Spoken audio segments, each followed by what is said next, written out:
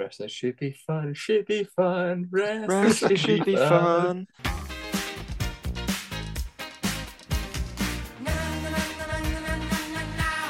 Wrestling should be fun, should be fun.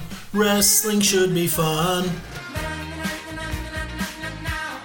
Wrestling should be fun, should be fun. Wrestling should be fun. Hello and welcome to episode 104 of the Wrestling Should Be Fun podcast with myself, the host this week, Ross Casey. And I am absolutely buzzing because it's Wembley weekend and we are here to preview all three shows across Defy, Progress and Rev Pro.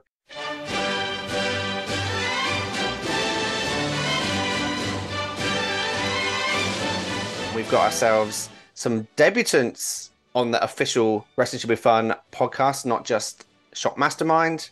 Callum, you were a contestant who unluckily finished in the top half of Shock Mastermind, but you didn't quite manage to beat our perennial champion, the Sultan. But you're back on for your first episode of actual chatting about wrestling. Yeah. And welcome to the podcast, Callum from Scotland. How are you? Hi, mate, Bob. And I would have gone to Scotland. You better watch it because I'm coming for that title. If I didn't vote you, I would have been champion. We need to figure out for next year's Shock Mastermind which quiz show we're doing, so we'll let you know, and then you can come up with your plan. And alongside him, we've got ourselves Dave the Mark, making his debut on Wrestling Should Be Fun podcast. He's here to talk all about Rev Pro. We're very excited to have him. He's very knowledgeable about Rev Pro in particular, and welcome to the podcast. How are you, Rob? Cheers, man. Thank you very much for having me. Any opportunity to talk about Rev Pro, I'm always excited to do so. Fantastic. Good to hear. And not last but not least, for now, we have ourselves Josh back on the podcast. How you doing, Josh? Yeah, well, good, mate. I often say on these pods at the end, it's a good time to be a wrestling fan. I think it's a good time to be a British wrestling fan at the moment. We're pretty lucky. We've got a pretty good weekend in London coming up. So, yeah, just mega excited for that, really. Good to hear, mate. Good to hear. So, without any further ado, let's crack on with the call-up sheets.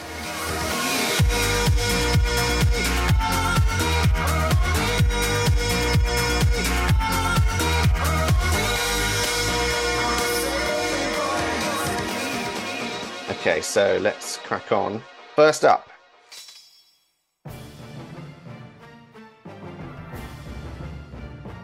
Back with a vengeance, we've got ourselves Danger, Mark Danger Watkins.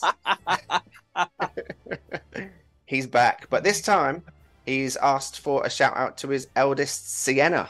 So we don't have any social media for Sienna. We just know that her name is Sienna and she's Mark Danger Watkinson's oldest. So Josh, as someone who's spoken about Mark Danger Watkins previously, thoughts on Sienna? So I think for Sienna, given the previous storyline build we've had, I think she kind of doesn't take a liking to her father. She turns heel immediately. Okay. And she's just like an apprentice of Spike Trebay. Oh, nice. So she's got the nice clothes, talks in a certain way, very articulate, certain political views, maybe even. Yeah, I just think she can join Dominatus Regnum. Is that right? Yep, correct. Yeah, very well she said. Can join them. She can be a valet for Bullet in the day. Yeah. Valet for Bullet. Fantastic. Yep. Her name's Sienna, right? It was Sienna, yep. Sienna, yeah. So I'm going to go with that she is an Alison Kay super fan from Alison Kay's Sienna days in Impact, and therefore she can be Alison Kay 2.0. Was it her dad whose name was Danger? Danger, Mark Danger Watkins, yeah. Sounds like a little bit of a gimmick infringement on Double Action Sean Action Jackson from Rev Pro. So there could be a natural feud for the two there. Fantastic. Love it a lot. Callum? I don't know. I think her game would probably be something potentially if she worked in TNT, something high voltage, because being the son of Danger. Very good. Get me the drift. Perfect. Love it. Just complete electricity. She's the focal point. It's she wants to be the plucky young underdog babyface is like should hit like what Daniel Bryan was before WrestleMania 30. Love it, mate.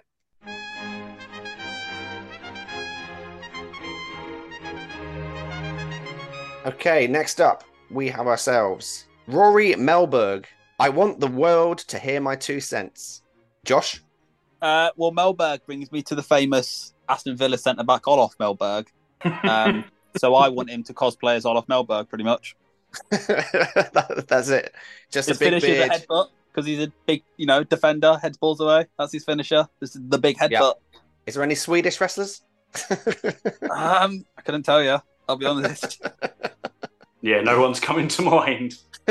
Sorry, our Swedish fans that are listening, but I think he wants the world to hear his 2 cents, so maybe something on that. I've just heard him scatter across the ground. He's tried to get double heads, and he's just dropped them completely. And all heard is a crash of coins before Kazuchika Okada comes out. They hit one massive rainmaker on him for being such a mark. I think he should come to the ring to a really, really bad cover version of the 50 Cent song, because he's only got 2 cents. Fantastic. And then, given the what was it, Melberg, I'd go with an Australian Goldberg. He's from Melbourne, Australia, and he's convinced he's Goldberg because he bumped his head one too many times. Love it.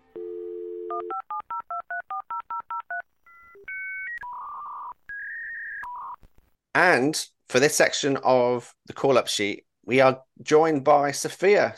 Sophia, how are you, mate? I'm good. Hey, thanks for having me. Sorry if, well, this is an audio podcast, so actually we can just completely ignore whatever I was about to reference. But yeah, I'm happy to join. Sorry, it's a bit of a rush and I'm joining slightly late, but doing good. Fantastic, and it's a pleasure to have you on board.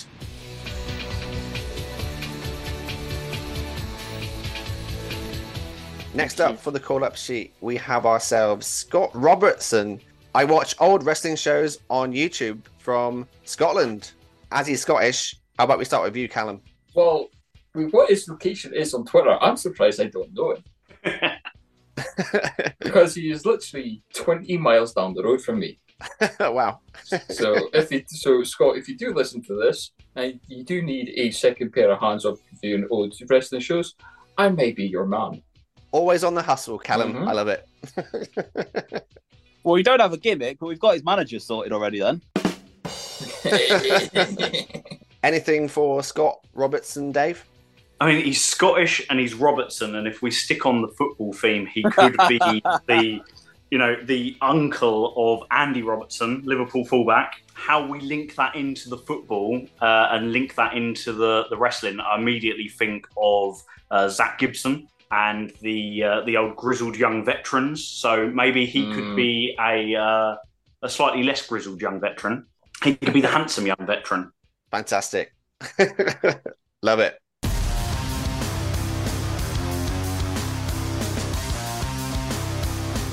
Next up, we have ourselves Joseph Foster. He simply says, Charles Crowley for Prime Minister. Good shout. He's got his gimmick right there, isn't he? He can be the Mark Sterling for Charles Crowley around the country. I was going to say, I'm sure he could do something gimmick-wise, like what Ian Skinner and Charlie Bice did when they were teaming up with that Thatcher Wright in ICW, like trying to be some sort of polemical gimmick, trying to literally push Charles as Prime Minister and to actually go full end and actually put Charles in for political power. Love it, love it. Well, I feel like Joseph Foster needs to be like the press officer for Charles Crowley's Prime Minister push. Can you imagine for a second, right? Charles Crowley wants to become Prime Minister. He could instead of God Save the King, we could just all chant twat, twat, twat. You know when the football team are stood up waiting before a match or something? There's the whole of the stadium chanting twat. God save the twat. Indeed, God save the twat. Works for me.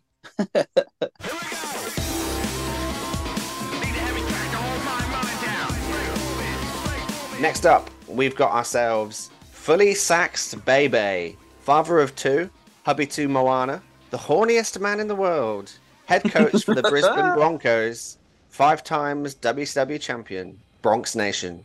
Oh, I hope his children aren't old enough to follow him on Twitter and read his Twitter bio if he's the corniest man in the world. You can't Hopefully put that they're in your young children. bio. Ask us for a gimmick and then not think we're going to focus on that. It's got to be, right? He has to just be an absolute Big Dick sex pest. Johnson. Brilliant. Any thoughts on him, Sophia, for his gimmick? I'm not gonna lie. I don't even know what the gimmick is.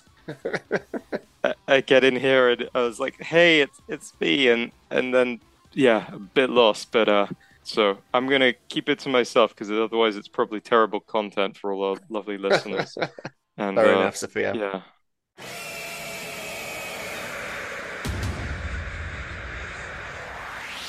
Okay, so let's end it on one more, which is Parag Patel, sports fanatic, Crystal Palace, Surrey Cricket, London Broncos Rugby League, Orlando Magic, New York Jets, Harlequins, and Williams Racing from Croydon in London. Crystal Palace are the Eagles. Yeah. We could go for an old school 90s WWF gimmick where you are literally embodying something. He can be the Eagle, Eddie the Eagle. He can fly to the ring on a zip wire. Nice. Safely. Yeah. Can we have him? So, like, his life's ambition is to win, like, the Winged Eagle title, but, like, he's totally unaware that that's, like, 20, 30 years out of date. A little, like, Johnny Swinger Impact style. Yeah. The time capsule of himself. Yeah, I like that. That's good. Yeah. But he's got no idea that title has been retired for years. I also quite like the idea of him basing his gimmick weekly, dependent on which of his teams are playing. Obviously, he's got cricket, rugby league, basketball, American football. 3 sports of Foley. Yeah. 3 sports of Patel. It works. I think we've got him there. I think we've absolutely nailed this lad. Cactus Will Jacks. I try to think of like a sports person with love in now. Davis Love. Yeah. Davis Dude Love and Wagner Love. Wagner Love. Trying to put Mankind in there is like not even gonna, I'm not even gonna try that one. So there you go, Parag. There's your new gimmick for wrestling. That concludes the call-up sheet for this week, and we'll move on to the round table. Have you ever felt like this? How strange things happen? Are you going round a twist? Have you ever felt like this? So let's start with Copper Box Arena, Saturday, 5 p.m. start, Rev Pro.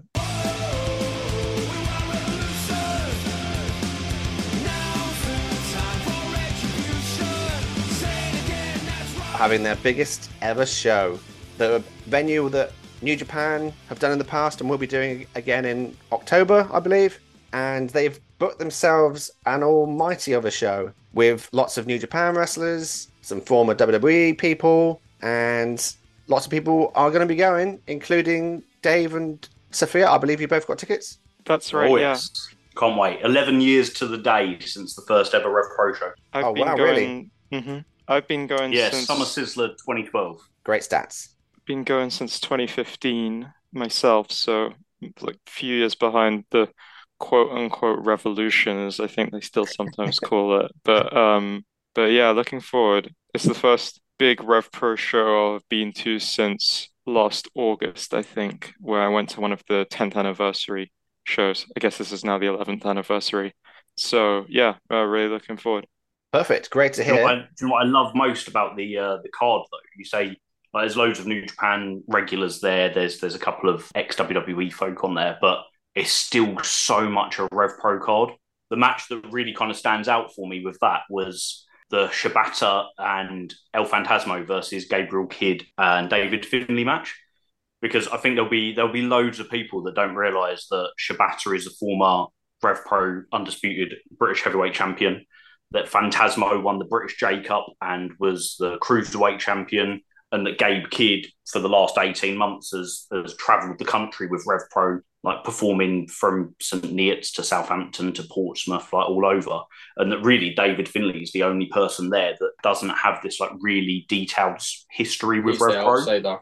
Yeah, he is. And it's just, and then like for the last 12 months, every time Gabe Kidd's been in a Rev Pro a match, he's done the cross-legged sit in the middle of the ring at some point, and it's just like he is desperate for this Shibata match, and it's not the big singles match that we will get at some point down the line, but it's such a good match to stick on halfway through what is going to be a 5-hour show.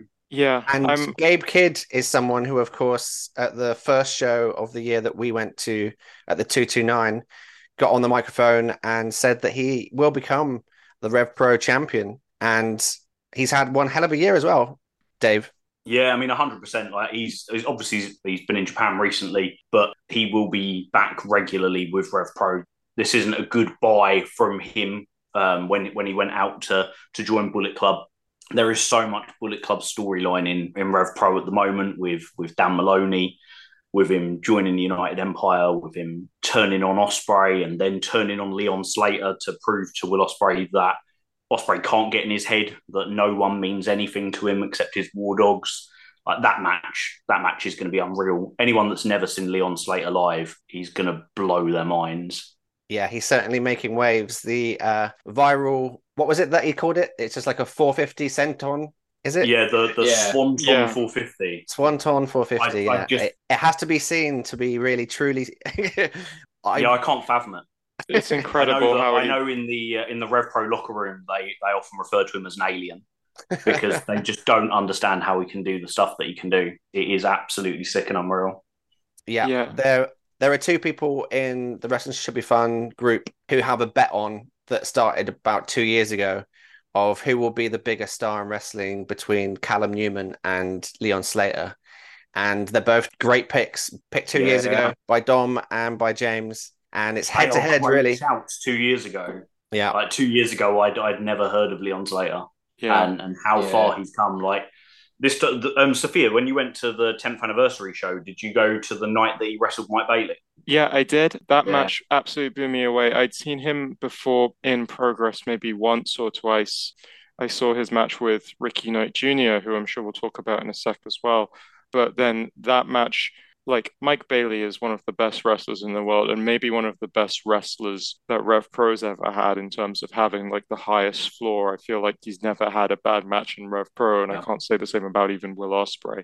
But that match absolutely blew me away. It was only eclipsed by the main event, which had close to 3 years worth of story. Yeah. And then this match was just two guys, one of whom we all know is very good at professional wrestling and one of whom none of us really knew much about at all, just having an absolutely blow away match. And since I've, the few times I've seen Leon Slater since, including most recently at the 229, when they set up the match with Dan Maloney and he had the opener against, a very talented person I'd not seen before called Harrison Bennett as well. He's really coming into his own. I think, like I'd said a year ago, that he seemed like one of the guys, because of how young he is, he must have grown up on Will Ospreay in the same way that Will Ospreay grew up on AJ Styles. And you can see the influence, but you can see as well, like his stuff's changed a little bit in the past year and he's still finding himself. So it's kind of really exciting to watch him. And that match, I think, should be pretty good. I think Dan Maloney's like this, I'm not one to kind of be a big Bullet Club fan myself, but I do think like the War Dogs character works for him and for Gabe Kidd and for kind of pretty much all the people they've put in the past sort of 2 months or so, I feel. So yeah, that should be really good. I'm excited for that. And I definitely agree with what you're saying in general about there are big import names, Will Ospreay, like Shingo, for instance, and Tomohiro Ishii as well. But it really is like a Rev Pro show. Like, we've seen ELP kind of turn babyface for the first time in Japan, but he had a very long babyface run here before winning that cruiserweight title. So, and he was very over as a babyface. So it's nice to kind of see him be able to do that here, where I think his matches kind of maybe get a bit of a different layout as well. So I'm looking forward to that tag a lot. I think the match I'm looking forward to most on the show, well, actually, it's sort of split between two, and it's surprisingly not the Will Ospreay and Shingo Takagi match. I think one in terms of like an absolute kind of proving ground match where I do think the Rev Pro talent will go over is the Luke Jacobs and Tomohiro Ishii match. Ishii, anyone who's seen him in Rev Pro never takes a night off in Rev Pro, unlike some imports. And Jacobs is just so fun to watch, so intense, hits really hard. I'm expecting this match to kind of remind me of those old Tomohiro Ishii and Keith Lee matches, if anyone remembers those. Oh, even the match that Ishii had with Chris Hero. Yeah, that was incredible too. That was an incredible match as well. That's like one of the first matches. That's like one of the first matches that got me back into Rev Pro. I could look like honestly within the past 3 years since Luke Jacobs has been on an absolute roll. He won the Atlas division title in Progress. I'm not surprised that he hasn't been invited over for more stuff in New Japan or across the States. It's got to be on the cards, hasn't it? It's got to be. Yeah. He's just too talented for it to not be.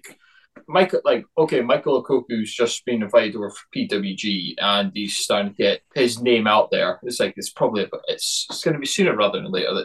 That it wouldn't be surprising that someone across the pond isn't just talent searching him. Luke Jacobs has got 8 years on Michael Oku as well in terms of not in terms of in ring experience, but in terms of age. You think in 8 years' time, 100% Luke Jacobs is going to have wrestled around the world because the lad is just far too talented not to. I think this match with Ishii is going to be the stiffest match that a lot of people have ever seen live. Yeah, we spoke about the Copper Box match at Royal Quest when Ishii knocked Kenta for 6 in that match, and I feel like one of these two might not get up from this match because they hit each other so hard. A few months back when Luke Jacobs fought Gabe Kidd in the main event at the 229, Gabe Kidd literally threw up at ringside as soon as the match finished because they had battered each other so much. I don't think they quite got it on the on-demand. I think they managed to get the camera away from it because I don't think it's something that they'd probably want to show. But yeah, Gabe was chucking it up, and they had literally just battled 20 minutes of beating the absolute hell out of each other. And you've got to think, those two have got such good in-ring chemistry. They've wrestled so many times before. This will be the first time Luke Jacobs is wrestling Ishii, but something tells me that Ishii expects everybody to bring it to him like that because it's sort of like a badge of honor, isn't it, to have the strong style match with the king of strong style. It's like what it used to be with Musawa in Noah. It's like if you didn't have a match, if you wanted to be the king, you had to face Musawa, you had to face Kabashi, back in the early 90s. But now it is now Shibata, it is now Ishii. Luke Jacobs, I wouldn't be surprised if Luke Jacobs beats Ibushi, but it'll be by the thinnest of margins. Yeah, I can see it happening. Talking about predictions, I think it will. Let's quickly run through the card and give a little shout out to everyone on the card, and then give our predictions for each match. Mm-hmm. Starting off, we've got the Rev Pro Undisputed British Women's Title #1 Contendership Pre-Show Battle Royal, easily for me to say. And they've got 10 wrestlers in this. They've currently announced 3. Alexis Falcon. Who have they announced so far, mate? Because I know the full list, but I will be on my best behaviour and therefore not make a prediction. Okay, so according to Cage Match, it is Alexis Falcon, Chantel Jordan, and Sapphire Reed. And Sapphire was only announced within the past couple of hours. Cool. Okay, I can add to that the Portsmouth show yesterday on commentary. They confirmed that Sky Smithson will be in it. Okay. Yeah. I don't believe that on the call they announced anybody else. I'm going to stay quiet for this one because I know 9 of the 10, and therefore I don't want to put my foot in it. Of those 4, Sophia, is there anyone that takes your fancy? Well, when we get to the title match later, I'm probably expecting Alex Windsor to be retaining. So I think it's someone who's positioned kind of as a face. You could sort of go with Sky because it looked like she'd been kind of screwed a little bit, I think, recently when they did the unification match. And I think there's kind of a bit of energy in having her as a kind of she mostly works, and she's a great heel on kind of the UK companies, but I think people would kind of take to her as a badass take no shit face as well. So you know what, I'm going to put Sky Smithson as my pick. Might be left field. Nice. But She is really over with the Rev Pro crowd. When Alex Windsor came out at the 229 at the start of the month, there were big chants for Sky as our champion. Nice.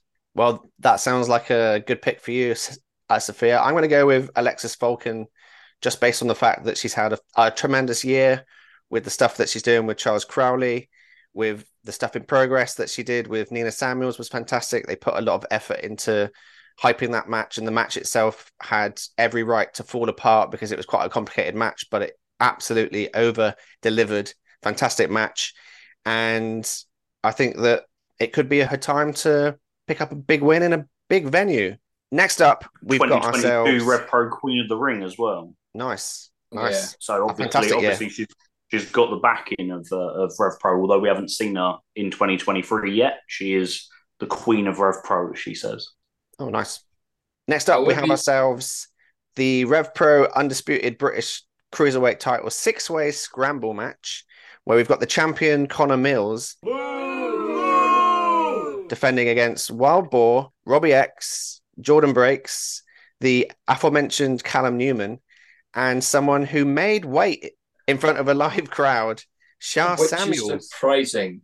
Like, what was it? Like a 205 weight class, and he comes in at 204.5. That is right, and from what I understand, a shoot weight as well. Wow, that's impressive. He has worked his socks off, and you can even see from March to now when he came out at York Hall at number 30 in the Rumble to last time I saw him in person was the start of the month in the 229. Like he's literally getting leaner and leaner every single week. Yeah, he looked great in that match. He was moving really well, and I'm happy he's back. I think it'll be fun to have him in the scramble as well because he seems to be really. He was in that wild 10-man tag in York Hall, and I think that kind of scramble's got a similar kind of energy. There's a few of the same wrestlers in that 10-man tag in this scramble. It's quite interesting, isn't it? Because you've got three kind of classic cruiserweights in Mills, Robbie X, and Callum Newman. Then you've got Jordan Breaks, who's the submission expert, Wild Boar, who's kind of the stocky brute, and then you've got the newly slimmed down Shah Samuels. There's a really nice balance in those 6 wrestlers. Yeah, absolutely. Now you mention it, they were all in the 10-man tag. Yeah, I think it's styles. It's gonna. Well, I mean, we all do scrambles that can all get a bit crazy, but I think there'll be some interesting spots, kind of based off the different kind of body types and wrestling styles. As for predictions, I think Mills is keeping that title. I see there's a money match down the line with him and Oku going up against each other again at some point. And Rev Pro like doing champion versus champion matches. They used to do a lot of heavyweight champion versus one of the tag champs, and then that very famous Osprey versus Oku match, which was heavyweight versus cruiserweight champ. So I could see something like that happening. Is there anyone on the podcast who's going against Mills? Everything that Sophia just said, I'm backing. The only thing I'll say is, whilst my head says Mills because it feels like it's the logical thing. I think there's a big rematch with Robbie X 1-on-1 coming as well. My heart says Shah Samuels because wouldn't it be amazing for him to be the Grand Slam champion, former tag champion, former heavyweight champion, and now cruiserweight champion? But in the East End as well. Yeah, absolutely. We are at my home of the East End of London there as well. Yeah, the heart does say Shah, but I'm going to say Callum Newman. Like, I think it's his time that he should. He could easily run with cruiserweight champion. I'm only saying this because I believe that Connor Mills is going to do something in the main event. We Michael, and it's going to end up being Connor versus Michael 2 for the heavyweight championship at some point down the road. I know there might be 1 or 2 other members of the Red Pro roster that might say, "Nah, Connor, you've got to wait your turn. I want a shot at Michael first." But it could. I don't know, by December, January, we could easily get that match. Nice. There's so many different permutations. It's why I love Rev Pro so much, because although I write for the website and I preview their stuff, I can't always see exactly where things are going. And every week I'm surprised. Like even yesterday, I was surprised when Maya Matthews went over Sky Smithson in their match. The one thing that I'll add is that Callum Newman was the last person to be seen with the cruiserweight title. He was the one who held it aloft in Portsmouth yesterday. And he has said that this is his last show before he goes out for his first tour of Japan, and that he intends on taking the belt with him, and he intends on taking the belt to Japan with him. So Great O'Khan had the heavyweight title in Japan for 6 months, 8 months. They're not afraid to have a title go away for a little while and it come back for the big York Hall moment. So look at the times that Wells had the belt. Look at the times that Shibata had the belt, Suzuki had the belt. The tag belts were on Suzuki going with Zack in Minoru. It's like Red Pro ain't feared to just say that I know we're going to go and show off the belt for the next 2-3 excellent exposure, all 4 of their championships can headline any show. if the cruiserweight belt disappears for a couple of months, then, we have the women's belt. We've got Michael Oku, the defending heavyweight champion. That gimmick would work really, really well. There's loads that can be done there. So I think there is really a good case to put forward for every one of those 6 guys to walk out with the belt. Fantastically put. Next up, we've got ourselves a singles match between JJ Gale and, I might butcher this name, apologies if I do, Kosei Fujita. I must admit that I don't know much about him. Dave, can you fill me in? Yeah, sure. So Fujita is he is Zack Sabre Jr.'s apprentice. He is his protege and a member of TMDK out in Japan. At Epic Encounter, JJ Gale came out to Zack and said that he wanted him at the Copper Box. Zack said that he didn't think JJ was on his level, and therefore he would have to fight Ichiban Sweetboy, his protege, which is Fujita. I spoke to Fujita earlier this week, and he told me that although he thinks that it is amazing that JJ wants an inevitable match with Zack Sabre Jr., he needs to make sure that he doesn't stumble at the first hurdle and he doesn't get swept away. So he's definitely up for it. I had a sit-down interview with JJ Gale on Saturday. I went down to the Portsmouth School of Wrestling. I had a sit-down with him, and he is like so pumped for this match. He said that his destiny this year is to fight Zack Sabre Jr. one-on-one, and if he has to get through Fujita first, that's fine. But he wants Zack to be watching because everything he does to Fujita, he's going to do to Zack. So my money is hands down on a JJ Gale win here. Big JJ Gale moment. Nice. I must admit, I'm pretty new to JJ Gale. I've seen him a few times at 229, and I saw him in the Revolution Rumble where he had a really good run in that match. And I've always been really impressed with him. And my brother went to see Chaos Pro Wrestling last week and made his debut there, and he was also really impressed. So I'm going to go with JJ Gale as well. Sophia?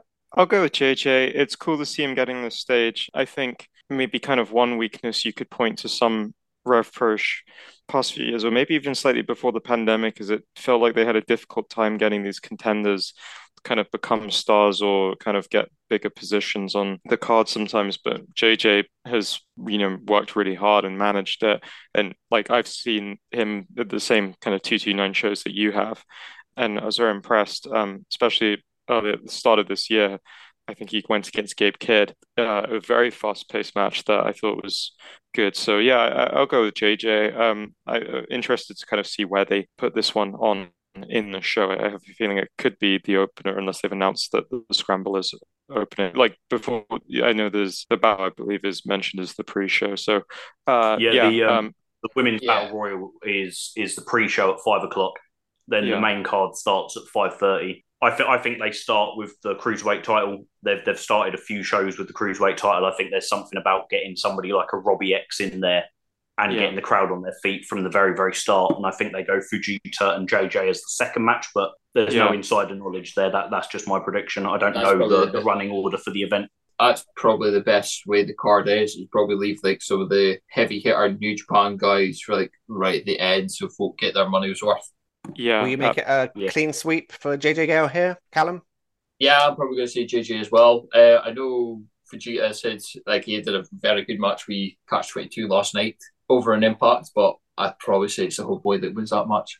Nice. Next up, Dave gave us a really nice little brief storyline breakdown of the reason that Dan Maloney and Leon Slater are wrestling. So let's not go too much into that as we're racing against time. But what do people think is going to happen in this one, starting with Sophia? Probably a Dan Maloney win, I think, if I had to pick one of the two. Yeah, I think they're being quite careful with Leon, but he's puts in these amazing showings and stuff, but he's always sort of at the same time being a bit of the nearly man on the big shows. And I think with Dan's kind of recent turn and having kind of one of the junior tag titles as well, I think they'll, might be by very underhanded means, but I could see him probably walking away with the win here or escaping somehow. And your thoughts on it, Callum? Yeah, probably the same. I'd probably say Drillzilla wins. Like I know Leon's going to try his best, but Dan's just got that power behind him. Yeah, he sure does, and a sick finisher. And lastly, Dave. Yeah, it's a clean sweep. I think Dan wins. I know Rev Pro like to use their big shows to set up the next big show. There isn't a York Hall announced for the rest of the year, but I know that the plans are in place to have one towards the end of the year, probably in December. And I think you get Will Ospreay versus Dan Maloney as a headliner or as the semi-main on that show. And I think we set that up here. Oh, nice. Here's your Christmas presents, boys. Yeah. Next up, we've got ourselves a Rev Pro Undisputed British Women's Title three-way match with champion Alex Windsor defending against Hyan and Mickey James, an absolutely brilliant get from Rev Pro here. Of course, the wife of Nick Aldis. She's wrestled at WrestleMania in some classic matches against the likes of Trish Stratus, and she's going to be in the Copper Box wrestling for the British Women's Title. Unbelievable stuff. Sophia, does that excite you? Can I jump in there, mate? Just one Yeah, sec. sure, yeah. Card subject to change. Okay. That is providing Hyan's fit. Oh, right, okay. So yesterday in Portsmouth, she was scheduled to fight Maya Matthews, and Sky Smithson jumped her from behind and took her out. Sky then interjected her into the match and wrestled Maya Matthews, and on the promo gave the call that if Hyan isn't ready for Saturday, she'll take her spot. Wow. I don't think anything changes. I think we still very much have Hyan, Mickey James, and Alex Windsor, but that little seed of doubt has been put in there from Rev Pro officials. So that could be helpful to your prediction there, Sophia, of Sky Smithson winning the Battle Royal and entering it into that match as a four-way, maybe. Maybe, yeah. I hadn't even thought about that, but you can do like there's room, I think, for like a very kind of intense, fast-paced kind of booking move, especially on such a big show. So especially because, in my other predictions, I think I'm not seeing my other predictions, I mean, spoilers for ahead, but I'm not seeing any of the titles changing. So for sure, I think, with that in play, you could definitely do something like that. Does the booking of Mickey James excite you? I think it would have maybe kind of a year ago or 2 years ago when she was doing the sort of, if I lose, I'm done type run in Impact kind of recently. But we'll see. I mean, yeah, she's a huge name and stuff. It didn't feel like a very kind of Rev Pro. It felt like a slightly older style of Rev Pro pick to just have a big former WWE name. It sort of reminded me of the time they randomly got Kurt Angle, which was amazing, but it feels a little different from kind of their other recent game plan. So it was interesting. Fair. Callum, your thoughts on this match? Yeah, I'd probably say it's an Alex Windsor retain unless for some reason Sky gets involved in that match and says like, "Here, know what? I'm not waiting. I'm wanting my chance. I want to be women's champion, and I'm taking it now." And just it ends Alex Windsor's reign and just takes it, and we just see the end of the night. Sky's the new British women's champion. Something could happen like that. We don't know. And Dave? Yeah, I think Alex Windsor retains. I am really excited to see Mickey James. I'm a big hardcore country fan. I loved everything that especially that she's done in Impact over the years, and I think that she's someone that always delivers. So I think she will come to Rev Pro and put on one hell of a performance. And I think it's a great get for them as well. There's a lot of young talent in Britain that will benefit tremendously from being backstage with her for the day and learning from her. And I think that it will be a quality match. I really do. But I do think Alex Windsor retains. I think we need Alex Windsor versus Maya Matthews. We need a one-on-one Alex Windsor versus Danny Luna. We need a one-on-one Alex Windsor versus Sky Smithson. This is Hyan's last appearance. If she is fit, it's her last appearance in the UK for a while. She's promised that if she wins the title, she's taking it with her. And as we said, with Callum Newman, and they're not afraid to do that. She said that she will take it all around Europe and the US, which is where she's heading from here.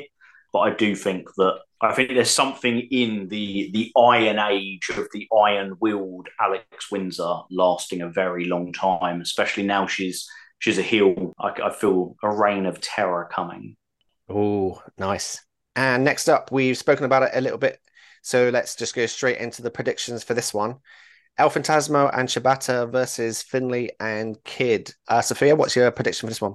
ELP and Shibata, I think. There's kind of a few kind of possible New Japan title challenges as well you can set up depending on who pins who coming out of that, whether they go for a second round of Finlay and ELP.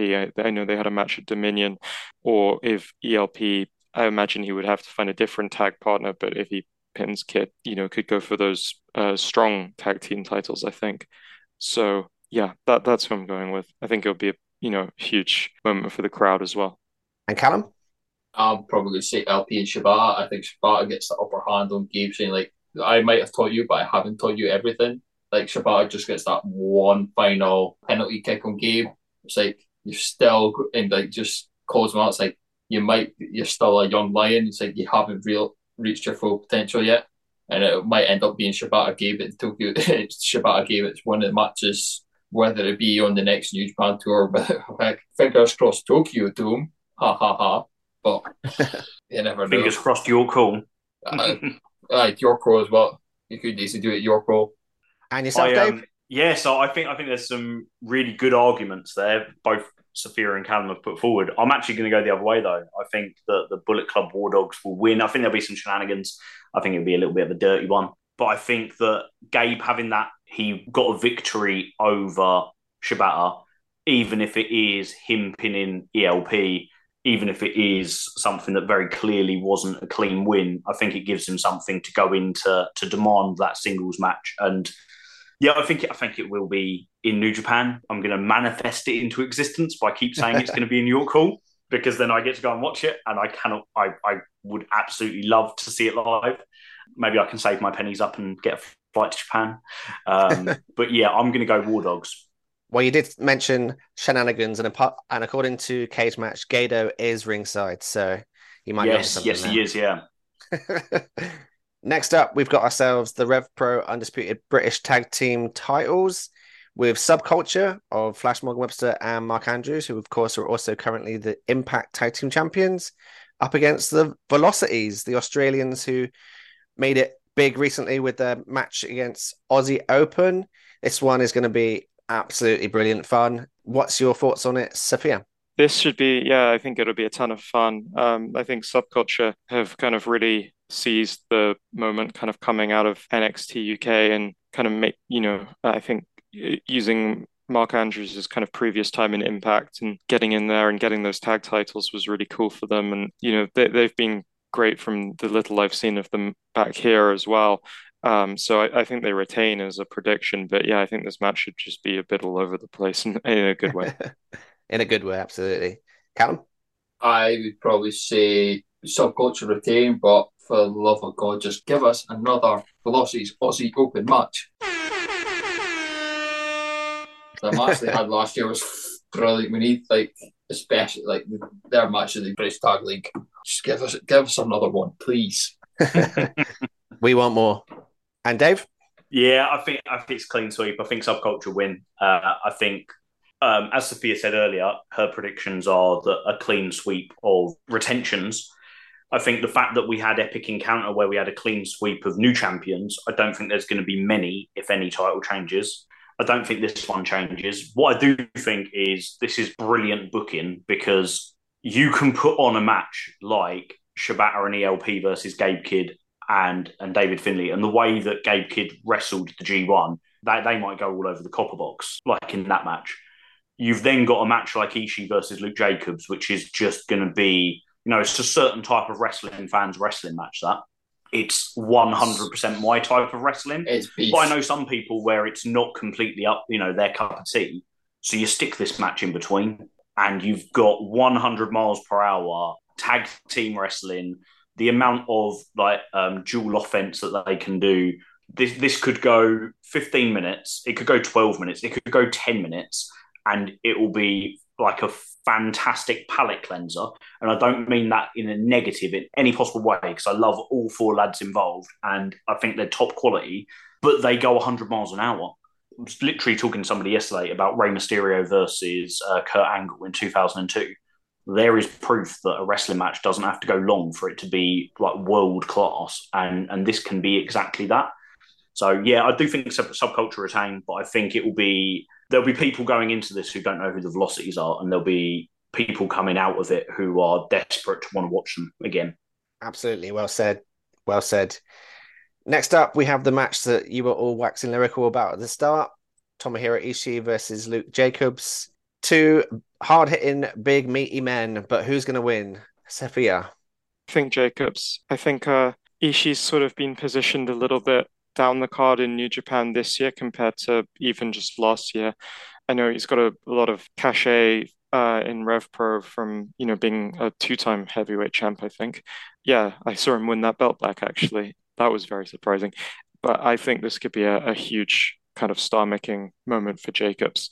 And I think it won't hurt Ishii to take the loss. I can't see an Ishii win being used for much Otherwise, I think they would have done something already in the G1. So, I think this is a Luke Jacobs win, and he'll, should hopefully really kind of make him to a wider audience. Absolutely. Callum? I'd probably say Luke Jacob, like I said, Luke Jacob wins. Like by the end of the match, there's only going to be one word to describe it. It's got 4 letters, and it's just known as beef. Absolutely. Dave? Yeah, I'm with you. I know, like Andy Quilden has talked about this match being one that he's putting a lot of expectation on, because he knows there'll be lots of people that are coming for Ospreay and Shingo, but they need to stay. If we're going to grow the Rev Pro audience, they're going to stay for people like Luke Jacobs and RKJ and Robbie X and Michael Oku and Connor Mills. This match, I think, is going to be Luke Jacobs' star-making performance. Not for us, we've seen it, but for the wider world.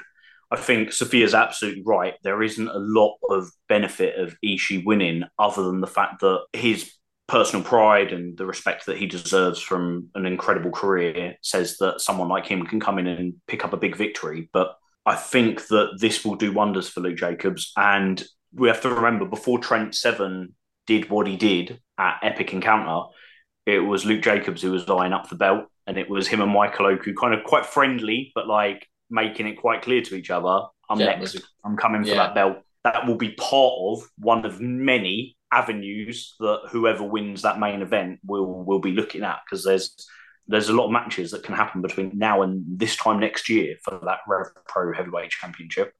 And Luke Jacobs, I think, will definitely be involved. And also, I mean, even if we go back to the Revolution Rumble, when Luke Jacobs and Trent Seven were in the Rev Pro Rumble together in the center of the ring, there was a lot of respect from Trent Seven towards Luke Jacobs. There was very much a, right, come on then, young gun, give it to me. and Luke Jacobs, when he wrestled Charles Samuels in St. Neots, was calling him the old timer. I believe that phrase was used in the 229 with Trent as well. I think there's definitely a changing of the guard being felt in Rev Pro from those guys. And I think that it doesn't matter whether it's Oku or Trent Seven, they've got Luke Jacobs coming up. Yeah, for a young man, he's got no lack of self-confidence as Luke Jacobs. I mean, to wear his Manchester City shirt basically that's his, if I stick my City shirt on, the fans will boo me and then I can play heel for this match. It's genius. I kind of hope as well for this match that he's got Ethan in his corner, someone who's struggled so much with injury, as it's such a big show. Hopefully he's able to be on the show in some respect. Next up, we've got ourselves the Battle of the Juniors, Zack Sabre Jr. versus Ricky Knight Jr. Sophia, what's your thoughts on this one? Yeah, we haven't talked much about this match. I think Zack will win. I think you can kind of see it's interesting how they're sort of paralleling Ricky Knight and Michael Oku. Like both of them have kind of big wins, but also some kind of big notable losses at different points on their records. And often they sort of happen, one wins and the other one has a rough moment and vice versa. So I'm seeing Zack going over. One thing to mention as well is Zack beat, I believe, Michael Oku on the Revolution Rumble show before Oku won the Rumble. He did, so yeah. Zack is, probably one of the hardest wrestlers to beat in Rev Pro. I singles, I'm pretty sure I may have only seen him lose once, which was to Ospreay right before the pandemic. And he's got that New Japan television title as well. So I see him probably winning here, and it's sort of being used as kind of fuel for Ricky Knight being kind of more resentful and stuff, kind of coming out of a loss to Okan, the rematch for his title, and then now this, and with the sort of recent beef he's had with Oku a little bit at the 229, I could kind of also see something like that playing a role. And Callum? Yeah, I'd probably say Zack wins. He's the more experienced wrestler, but Ricky's still going to give him a good showing. This might be like the match that might put Ricky Knight Jr. onto a slightly bigger stage. I know he's been kicking around the block for a couple of years, but this could be the match where it's like, hey, Uncle Tony, maybe you should be paying attention to Ricky Knight Jr. You've already got his aunt underneath your wing. There's no problem taking another night under your family. Like, hey. Wembley is the next night. So another good pun. And Dave. Do you know what? This is probably the match that I go back and forth on the most. Sophia's spot on. I completely agree with her. Zack Sabre Jr. is one of the hardest to beat wrestlers in Rev Pro. He doesn't lose often at all.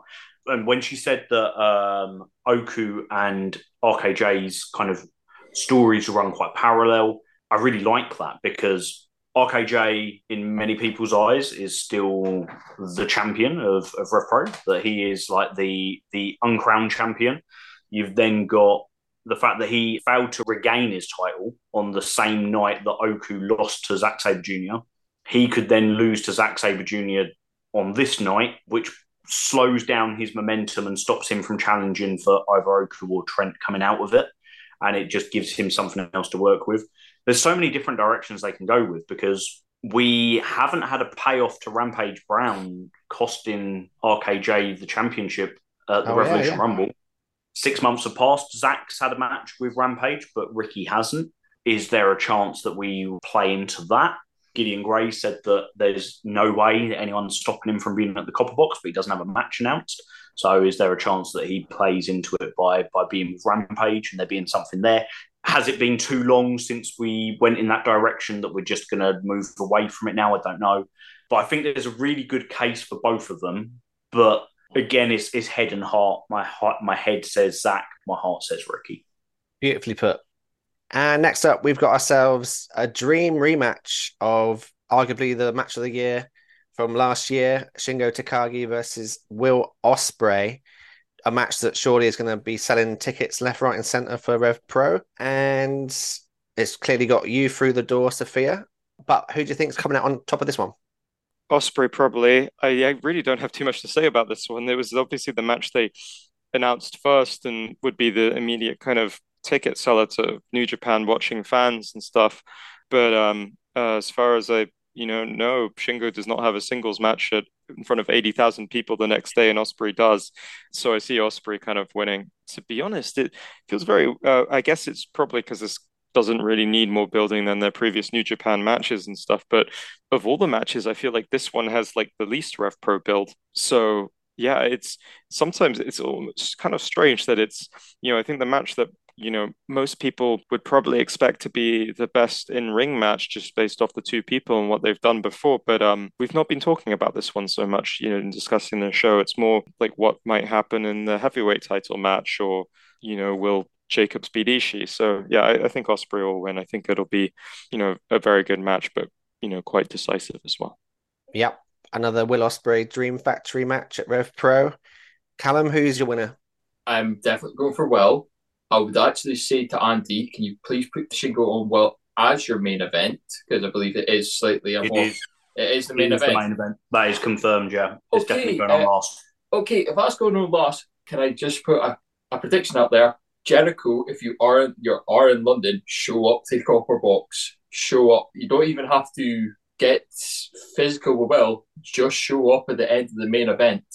That's my prediction. If Judas hits, the crowd will go absolutely nuts. Yeah.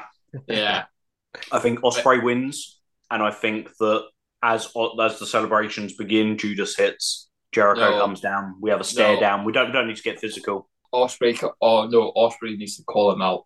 Ospreay just needs to go full Billy Goat. Needs to go full Billy Goat, and like how his promo was against Kenny, he needs to have that same energy against Chris. It's like, you don't come into my backyard thinking you're the... I can't really swear. Don't come into my manor. You can't come into my manor. I think you're the GOAT. I'm Billy the effing GOAT.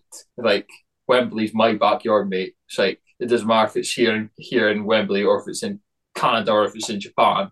I'm the effing GOAT, and like, I'll prove it to you more. I think it makes so much sense to do it. I think Jericho would be up for it. I think that he's got a ton of respect for Michael Oku.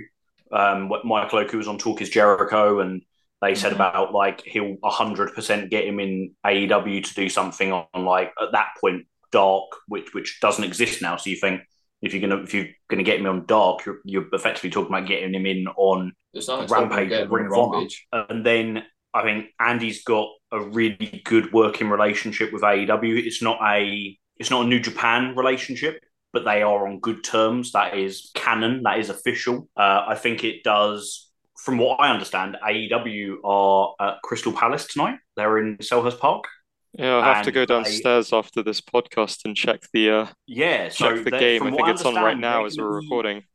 they're going to be popping up throughout the week in London for different things. So and I know that everyone is running a show this weekend, but if they're going to work with anybody, it's going to be Rev Pro because they've got the working relationship with New Japan. AEW have got a working relationship with New Japan. They've got some shared talent in Will Ospreay. And even like Shibata's wrestled for Tony Khan quite regularly for a Shibata schedule in Ring of Honor. I think that there's a really good chance it happens, and it would also explain why this match is definitely like Andy's been very, very adamant. This match headlines every Friday on the weekly Rev Pro question and answer on Twitter or on X, whatever we're calling it now. People have asked what match headlines. Normally, he's very much like, well, it wouldn't be a surprise if we gave away the surprises. He's been crystal clear. Ospreay Shingo headlines every single week. Well, if you're a Chris Jericho fan and you're listening, you could get your hat trick ball because he's playing Kentish Town with Fozzy on the Friday. It could be at Rev Pro on the Saturday and Wembley on the Sunday. So if you're a Jericho-holic... The dude doesn't take a day off, does he? He does not take a day off. Maybe he'll do the Hooked On show on Monday as well. Maybe. I doubt that one, but...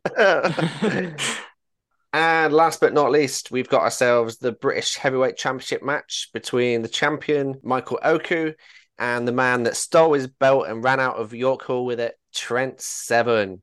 Massive match, but who's going to win? Sophia? I think Oku, this one feels like the most could go either way one for me, outside of maybe, obviously, the Rumble on the pre-show. This one, Rev Pro like their heel title reigns, especially for that heavyweight belt, and it wouldn't feel unfamiliar to have, Trent deny Oku his chance to hold that belt and show off on the grandest stage Rev Pro have done.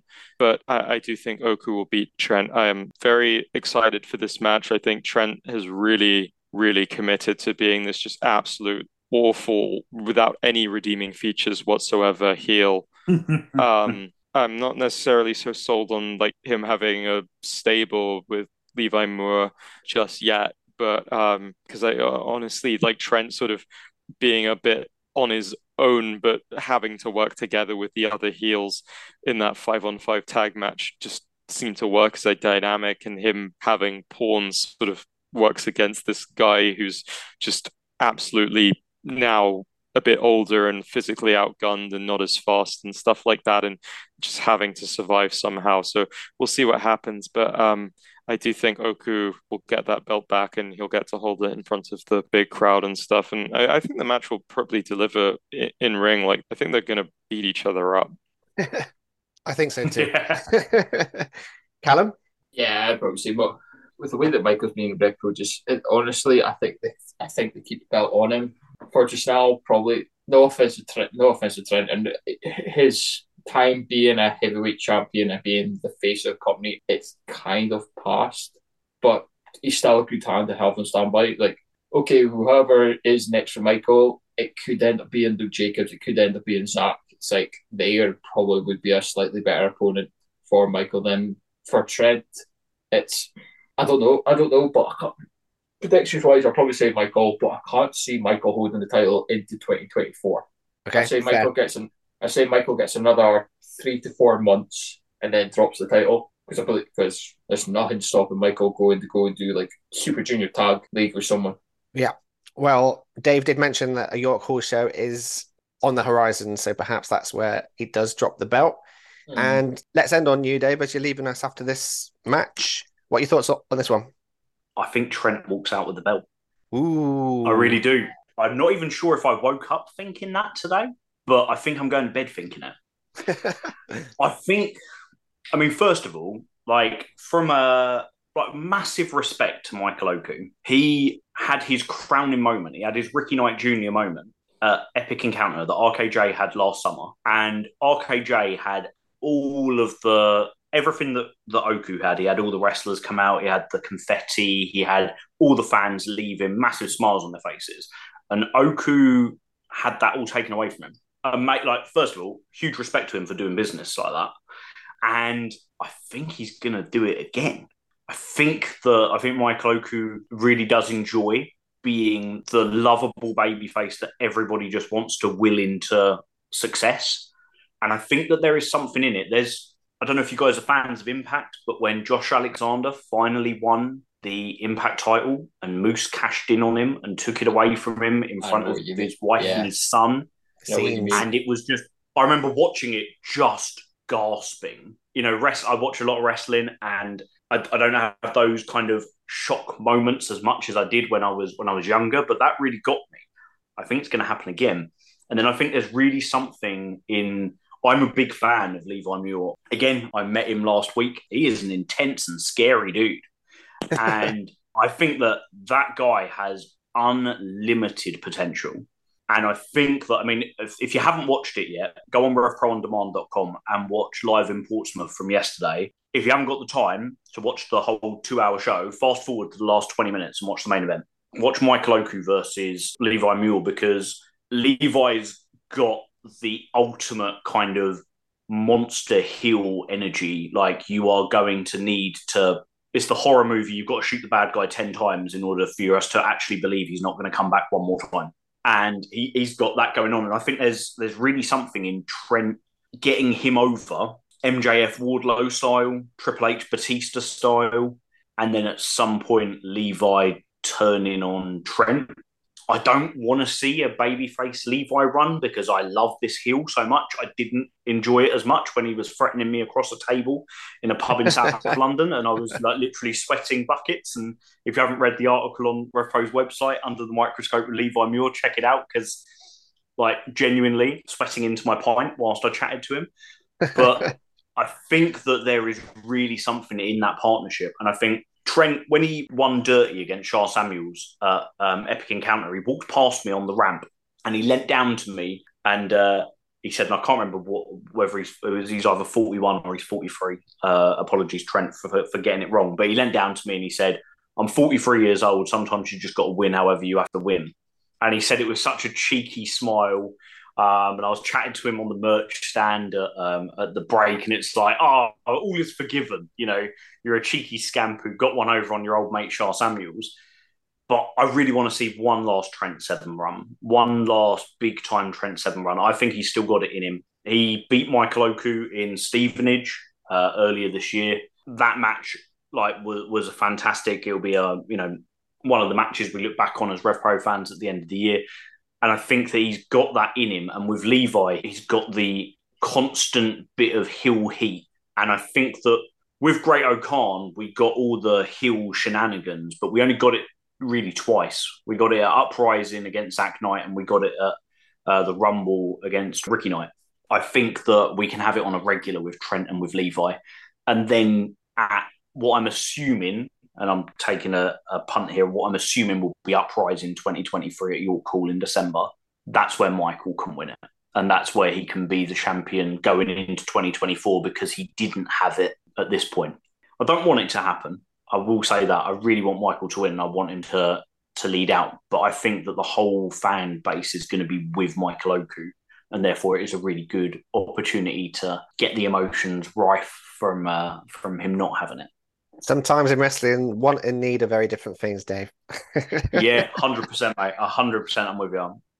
So, Dave, that wraps up Rev Pro. Is there anything that you wanted to plug whilst we've got you? Plug the RevPro website. I write for the RevPro website, so if you get on there and you read previews and takeaways, Under the Microscopes, this week's in history, stuff like that, it all comes from me. If you want to follow me, I'm at Dave the Mark on X. I'm at Dave.the.mark on Insta. Someone took Dave the Mark. Who could possibly have done that? But yeah, effectively RevPro fanboy and RevPro superfan who's been able to get the gig of a lifetime doing some writing and interviewing for them. So yeah, like, feel free to follow, send me messages, chat to me in DMs, and if you want any recommendations on RevPro stuff, I'm your man. And thank you ever so much for having me. It's been great. If ever you want me back for RevPro stuff, I will always be more than happy. Pleasure to have you on, Dave, and enjoy the show on Saturday and Wembley on Sunday. Cheers, guys. Thank you ever so much. Cheers, Dave. So, without any further ado, let's crack on with Defy the Splendid and the Vile.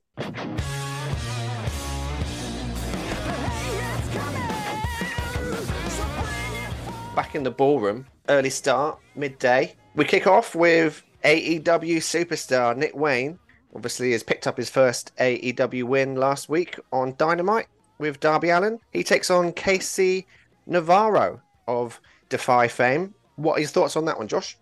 So I've not seen any of Casey Navarro stuff, but I have heard his name a lot. So yeah, I'm quite looking forward to it, really. I've been aware of Nick Wayne for a few years, obviously seen more of his stuff in recent years. I've never not been wowed by him. And we get to see him twice in one day, which is quite extraordinary. So yeah, really looking forward to that one. Absolutely. Callum, have you ever seen Casey Navarro? Yeah, I've watched some of the Navarro stuff before. I watched the stuff like when they were in Ring of Honor during the pandemic. I've watched I think they're still Warrior Wrestling Champion. I've seen some of their stuff there. Probably say Nick Wayne wins it.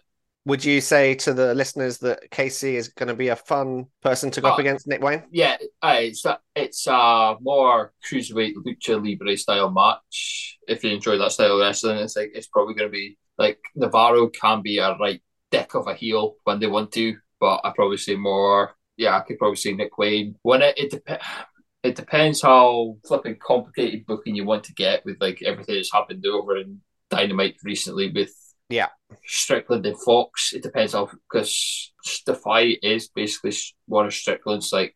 Correct. Yeah. It's like where a lot of the history is for these wrestlers. Yeah. I could say. Depends to see what happens. Yeah, absolutely. There is obviously the chance of the likes of Strickland and Darby Allin being in the ballroom, which is very exciting. And if not, then we get ourselves a absolute banging cruiserweight match between Casey and Nick Wayne. Looking forward to it. And moving on from there, we're moving away from the cruiserweights and we're going to the Pacific Northwest heavyweight title match between Shaft and Gabriel Kidd. Shaft, who of course isn't the Sultan, but it's a shame that is not the Sultan. Gabriel Kidd, someone that we've obviously seen at Rev Pro. He's going to be on the Rev Pro show later in the day and New Japan, and he's up against Shaft, who I believe is even bigger than Gabriel Kidd is, right? Oh, Shaft is a monster. If Gabe Kidd is not dead before he fights Shibata, it's going to be...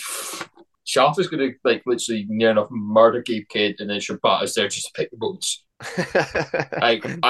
Honestly, I've watched Shaft he can do like really heavy bruising heavyweight. Like Shaft can easily take it very violent. I've seen his match with Nick Gage. I'm not going to forget that one in a hurry.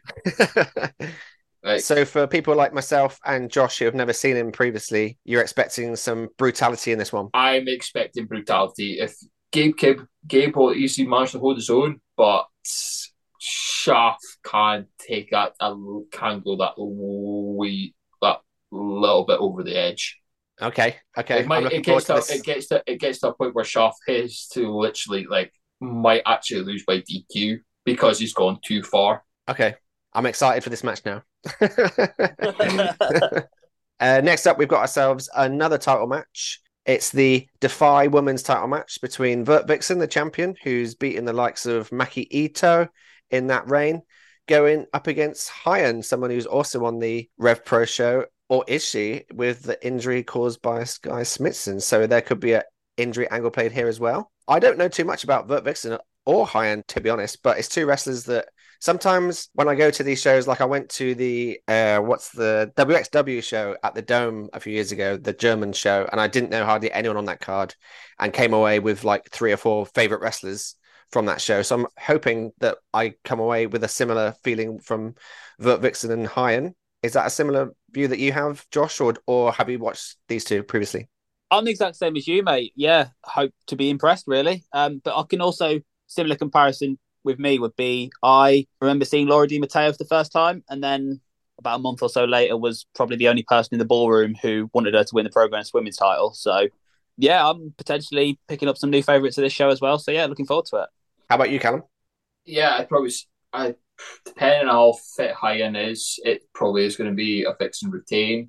Vixen has had, she has been used as maybe the jobber role recently because she had the match against Mercedes Martinez in Ring of Honor. Yes, folk will remember she had a very bad match against Jade Cargill at the beginning of the year, but then Jade Cargill is still green, so we can't really fault her for that. She is starting to reach midpoint in her career, so she's getting there. She's just needing that one match where it's like, okay, maybe we start booking you on slightly bigger companies, like maybe we get you out of Defy and into like more into Ring of Honor, more into lower down the card on like the AEW roster, because AEW really needs to build their women's division. Yeah. Next up, we've got ourselves a match that features absolute stalwarts of the Electric Ballroom. This time they're going up for the Defy tag team titles up against the Bollywood Boys, of course, who were known on 205 Live and on SmackDown with Jinder Mahal. Quite famously, they got dropped on their heads by Randy Orton. That was a very gifable, memeable moment. But after their release from the WWE, they've certainly gone on to the indies and really towed the path and impressed people. And they've won the tag team titles here in Defy. And they are in a match against the Sunshine Machine that I think could possibly steal the show on this card. Sophia, I think you're back in the room on the podcasts. Is this a match that would excite you? I think so. Yeah, sorry. I'm just a little bit out of the loop on this card, to be honest, in general. So I don't know how much I have to offer, but yeah, I think so. But the possibility of the Sunshine Machine picking up an international tag title in the Ballroom would be a massive pop. It would be. And, even from my sort of more limited experience of going to Progress recently, they are so over in London, and some tag teams you can say like, oh, they're great chasing, or like Sunshine Machine are like a kind of rare example of like a really good kind of dominant baby face tag team who can have these titles and actually, it doesn't have to be the heels holding the titles and the baby faces chasers. They do so well as like the taking on all comers and stuff. So yeah, I think it would be a big moment. Absolutely. And then we end with the main event, the Defy World title, a match between former Progress champion Mark Haskins taking on Kenta in the Ballroom, which it absolutely blows my mind, the fact that we're going to see Kenta in the Electric Ballroom, hopefully hitting a GTS better than what CM Punk hit on Collision on Saturday. I am massively excited for this. Two wrestlers that I'm massive fans of. Two wrestlers that I think their styles will match really, really well. Chemistry-wise, I think that we should be treated to a really fun match here, and a match that has been proved in the Electric Ballroom in the past with Johnny Gargano being beaten by Mark Haskins for the Smash World title in a surprising win. Haskins could potentially come away with the world title here. So very excited for this one, even though it is early doors. I'm going to be hyped for it. How about you, Josh? Yeah, I'm the same, mate. I'm thoroughly looking forward to seeing Kenta up close. I've seen Mark Haskins in 4 or 5 different promotions in the last 6-7 years in different roles. Sometimes he's been the opener, sometimes he's been the main event. I watched him main event a 1PW show against Rob Van Dam last year, which was rather bizarre. Yeah, really looking forward to this one. And I think it's pretty cool. A stalwart of Progress years gone by gets to have such a big match in the Ballroom, which I think's pretty cool. Absolutely. Callum, are you excited for this one? Yeah. It was one of the only matches in the card where it's like, okay, maybe I need to go back to Defy and relook at the card and get back to watch them, since I've kind of fallen off the bandwagon with them. But it's like, I would be surprised if Mark Haskins didn't win the belt. Oof. Like, yeah, I would love that for him, because obviously, I would love, like, with what Haskins has done and what he happened in his career, like, he could have done a lot more in TNA if he didn't get injured. But yeah, I'd probably say Haskins wins. I think Kenta's just going to go back to Japan, and anytime he's going to go stateside, it's probably to face Kingston for that strong championship. yeah, nice. Yeah. I was about to say that it would be exciting for me as a Haskins fan that he was back in the US, because he obviously ended his Ring of Honor run early because of the pandemic, and he was doing really well over there. So it's a shame that that came to an abrupt end, and hopefully he can get his career stateside back on track with a win here. Sophia, if you were coming to this show, is this a match that you would be pretty hyped for? I think it should be interesting. I've been a little hot and cold on Kenta in ring wise. I think he's got quite a fun character at the moment, and I think there's kind of him kind of playing up, being in the US more as and this sort of American influence on his wrestling is kind of an interesting kind of thing for his character, considering that, I think we all still will have memories of how intense and much more kind of orthodox he was back in his Noah days. Yeah, so I think Kenta will retain. I think it would just kind of more be a novelty of being able to get him to see him in a very small room setting. I couldn't really tell you too much about how the match will go. Fair, fair. It's certainly one that I'm excited for, and that wraps up the Defy show. So we move over to the afternoon show, which is Progress Chapter 154. It's clobbering time. Wink, wink.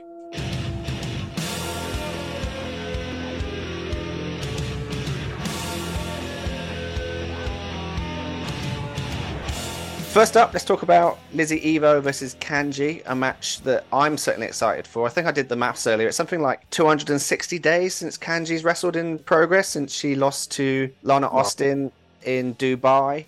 So it's been a long time since we've seen her, and I have to admit that I'm a massive Kanji mark, and her run to the title with her trilogy of matches against Shaw, who is obviously now in Impact Wrestling, were fantastic. And the fact that she's back in Progress, I'm really excited for. And the fact that she's wrestling Lizzie Evo really excites me as well. Someone that I saw quite a bit when I went to the NXT UK tapings when she was working under Eliza Alexander gimmick.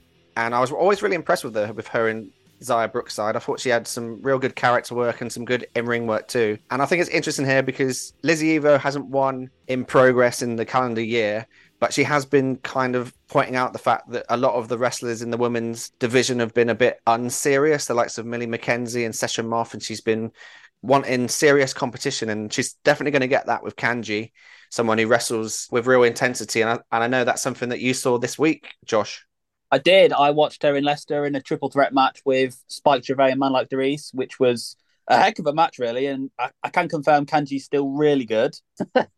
So yeah, I'm thoroughly looking forward to this one actually. In terms of, again, like you said, Lizzie's not had the best of time in Progress recently. Kanji's a former women's champion returning to the promotion, which would be cool. So yeah, I think it's two women with a point to prove, and I think this one will be great. Yes, it's quite nice because you can look at it in a negative way and say it's two people that are on the downward spiral, but also it's a match with stakes because both of them really need to win it. So adds a bit of bite to it. Callum, thoughts on this one? I would probably say Kanji wins, and this is kind of the momentum she gets to build to say, like, to chase Lana Austin again to get her rematch for the women's title. Lizzie's still a good young wrestler. She's just how old is Lizzie? Like 24. She's still got time in her career where she could easily become Progress Women's Champion.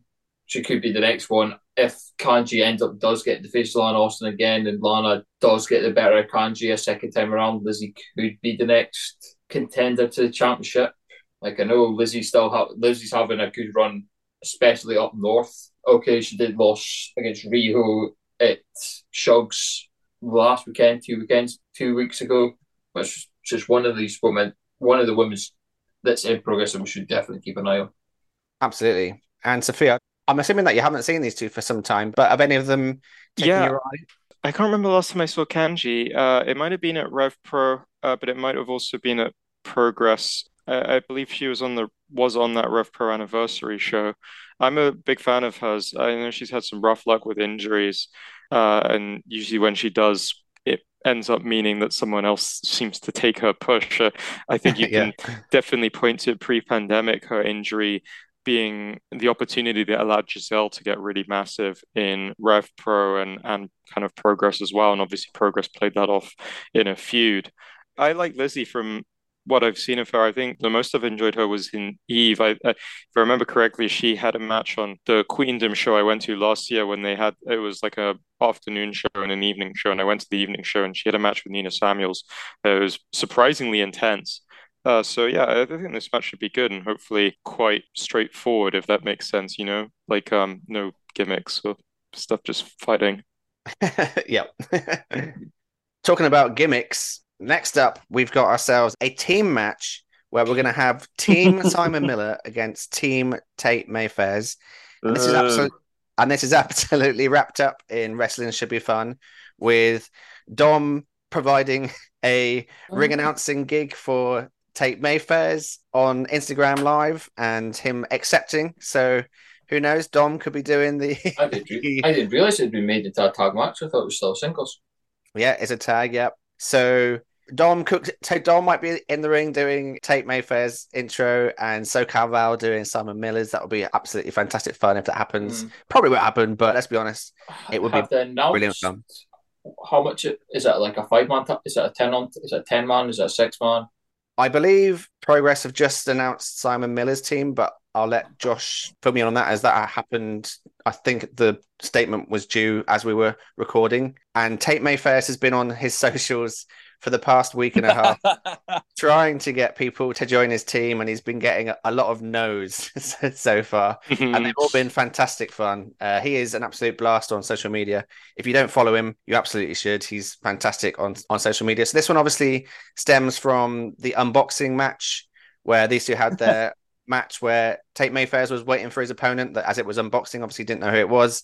And Simon Miller was dressed as an elf and took his elf costume off to reveal his wrestling attire underneath it. And they had their match, which Tate Mayfairs won through nefarious means, as always, where he rolled him up using the tights. So this one isn't done. And 8 months after that match, we get the tag match between them. So, Josh, has it been announced who Simon Miller's team is? Simon Miller's team might be the most Wrestling Should Be Fun team of all time because it is Simon Miller, it is Charles Crowley, and it is Gene Money. Yeah, I was just saying on Twitter just now. Which sign me right up to take on the guy with the crap fragrance. So, and if he wants to say anything rude about my mother again, I'll be hamburgered on. Well, he'll find out. So, firstly, Josh, what are your thoughts on this upcoming tag match, and who do you think might be Tate's team? Well, Tate's not really got any friends, has he? Because he just moans about everything. First of all, I was delighted that Simon Miller wrestled the unboxing because it got me a much-needed pick'ems point. So I was absolutely delighted. And I believe I was the only person who picked Simon Miller out of the whole group. So I was ecstatic. Never been so happy to see an elf before. But yeah, I think this will be loads of fun. But I think at the same time, as much as, you know, it will be a lot of fun, I think there is a pretty fun story to it as well, actually. You know, you got Tate, who is so pissed off that nobody takes him seriously, and people like me kind of take the piss out of him. But I think he'll put a lot of into this because, as you said, it's been, 8 months now since unboxing when this really got going. And I think Simon Miller's always got a point to prove in the ring because of his background. He's the YouTube guy. But he can go. He's got a heck of a spear, as Tate Mayfair's found out. So hopefully we can see that again and again and again on Saturday, and I'll be a very pleased man. Do you have a wild speculation on who his tag team partners will be? Well, he's kind of in some form of partnership with Harry Singh in the promotion local to me, but I see he's tried that and it's not really gone his way, which is such a shame. My heart bleeds for poor Tate, bless him. Whatever scumbags he can find to team up with him, I guess. Do you think potentially the Progress Tag Team Champions might be around? I mean, it'd make a lot of sense. I think I saw somewhere that they are on the show in some form. So, yeah, that definitely would make a lot of sense to me. That's my prediction, I think. Yeah, it's a good one. It's a solid pick. I'll give you that. How about you, Callum? I wouldn't be surprised if the Progress Tag Champions do show up with Tate. Yeah. Because it's... Oh, who's the Tag Champions? Is it Greedy Souls? No, it's not Greedy Souls. It's... The Smoking Aces? Yeah, Smoking Aces. Yeah, I can see Smoking Aces showing up with Tate, but then it gets to a point where it's like, bro, are you serious? And they just walk out on him. And it ends with just signing Spear, 1, 2, 3, done. Could be Dom. They could be Dom. Could be a Dom. heck of a pick. That'd be a heck of a partner. I'll give him that. How about you, Sophia? Are you on the Tate Mayfair's train like the rest of us? I'm not. I mean, I think there's a very real possibility it's 5-on-1. I could see a sort of a Dom from Wrestling Should Be Fun shaped luchador in Tate's corner, possibly. I think it's probably for the... Yeah, I couldn't possibly comment on who Tate may or may not have. It's just Dom in his $2.99 Rey Mysterio mask in the corner. Yeah. So enough of that shenanigans, and let's move on to the serious stuff, which is Progress Women's title match between Lana Austin and Raven Creed. So this is a match that is absolutely steeped in history. Obviously, Raven Creed and Lana Austin have had their past history where Raven Creed was drawn to having a straitjacket match against Lana Austin, which was actually the match that Sky Smithson first arrived in terms of being part of the Lana Austin experience. And she interacted herself into that match and helped Lana win. I think I was at that match. Oh, nice, cool. May have been the last Progress show I went to. I can't remember, but I feel like I remember that match. It was pretty memorable stuff for straitjacket match. And then from there, Raven Creed went on a bit of a spiral and started to blame Danny Luna for putting false hope into her. And then Danny Luna ended up accepting a match against her, which she beat Danny Luna, which is obviously a massive win when you think about where Danny Luna is at the moment in pro wrestling. And she's got her positivity back and her confidence back, and she's ready to take on Lana Austin, not this time for anything more than pride. This time it is for the Progress Women's title match. So has Lana Austin's previous actions caused her to potentially lose the title on the weekend to Raven Creed, Josh? I think Raven will come up just short. I'd like her to win. It'd be great if she did. It'd be a fantastic moment for us all to see. But I think, I'm not sure with this Lana Austin run where it kind of ends, to be honest. In a karaoke bar somewhere? Well, yeah. Be stripped of the title for singing. I'm not sure if that's a rule in wrestling. You can lose a title by singing too much. Hopefully. But I think LA Taylor's going to be there. Is that right? Correct, yeah. LA's in our corner. Which is a pretty good enforcer to have. So maybe, I know we spoke about Kanji and Lizzie Evo. Maybe Kanji can come out and kind of second Raven. I don't know. But yeah, looking forward to this one as well, given the story elements that go into it. Talking about the Rev Pro card earlier with the potential of Sky Smithson into the match, something that Progress fans may have forgotten is the fact that, of course, Riho is the holder of the Thunder Bastard key. So, oh yeah, that is something that has yet to go further in Progress. So, I think Rio's been announced for their card in Birmingham. Is that right? Yeah, that's right. Yeah. Rio could end up doing it. Rio could end up doing an Eddie Dennis. Oh, that was some madness that happened in the Alexander Palace, wasn't it? Sophia, what is your thoughts on this one? Do you think Lana Austin retains? Yes, I think whether you like her or dislike her or whatever, I think Progress are really looking, kind of trying to build her as like a sort of female face of the company type. So I think she gets a long reign. I don't see an ending right now. Fair. Next up, we've got what could be one of the most physical matches on the card. We've got the bad times coming between Paul Robinson and Nathan Cruz. Obviously, this match built at Super Strong Style Weekend, where Nathan Cruz picked up a surprise win over Will Ospreay in the quarterfinal in pretty nefarious means, where he used the Progress staff that he came out to rapturous applause to, and people thought that he'd changed his tune and that he was going to lean into his legacy with the brand and be a babyface. But oh no, it's the same old Nathan Cruz that we know and hate. And he managed to convince the referee that it was Will Ospreay that hit him with the staff, and he got DQ'd and he went through to the semi-finals. And Paul Robinson is not having any of that. And he's basically said on Twitter that he has a utmost respect for Nathan Cruz on a professional level, but on a personal level, he's been waiting for years to kick his fucking face in. So that's Paul Robinson for you. And Nathan Cruz has said that he's no stranger to violence and that he welcomes Paul Robinson bringing the bad times, and he'll prove that he's second to none at its clobbering time. So I think this is a really nice build to this match.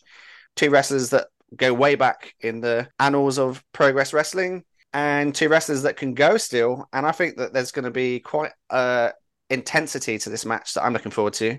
Josh, what are your thoughts on this one? Pretty similar, to be honest, mate. I think Robbo's someone who I've not seen live for a number of years, but I know when he goes, he can really fucking give it to someone. So I'm really looking forward to just sheer and utter carnage in this match, to be honest. Yeah, the last time that we saw him at Super Strong Style Day 3, he had it in for Joe Lando. I don't know what Joe Lando did, but he wasn't happy with him. Callum? Yeah, it's just like an old Progress. This is like one of the matches that kind of got me into Progress. Like Nathan was the first Progress champion, if I'm mind correctly. He was the first one, yeah.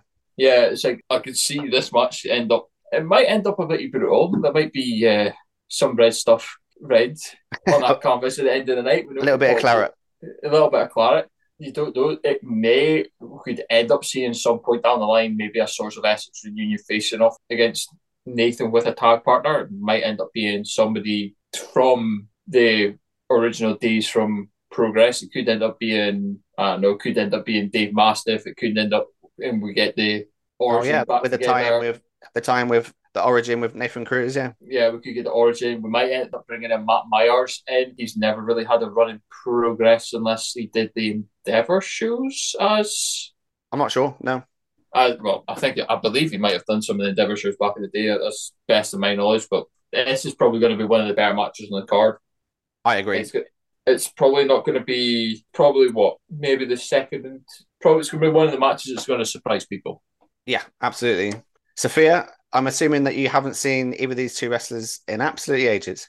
Yeah, I don't really know if I've got anything to say about this one. I am happy Nathan Cruz is back. He used to write these quite very long and thought out kind of year in his review like blog posts that actually, for quite London centric wrestling fans kind of were very interesting and kind of showed you like how it's different and what happens when, he was being quite frank about work drying up on promotions outside in London. So I'm glad, he's around. He obviously is incredibly proficient, but yeah, I don't really have too much to say on this one, I'm afraid. All good, mate. All good. And happy to hear that you're happy that Nathan Cruz is back too, because I'm a big fan. Next up, we've got ourselves a real fun storyline match here where Kid Lycos, of course, who won the Super Strong Style 16 tournament last time that we were in the ballroom, which seems years ago now.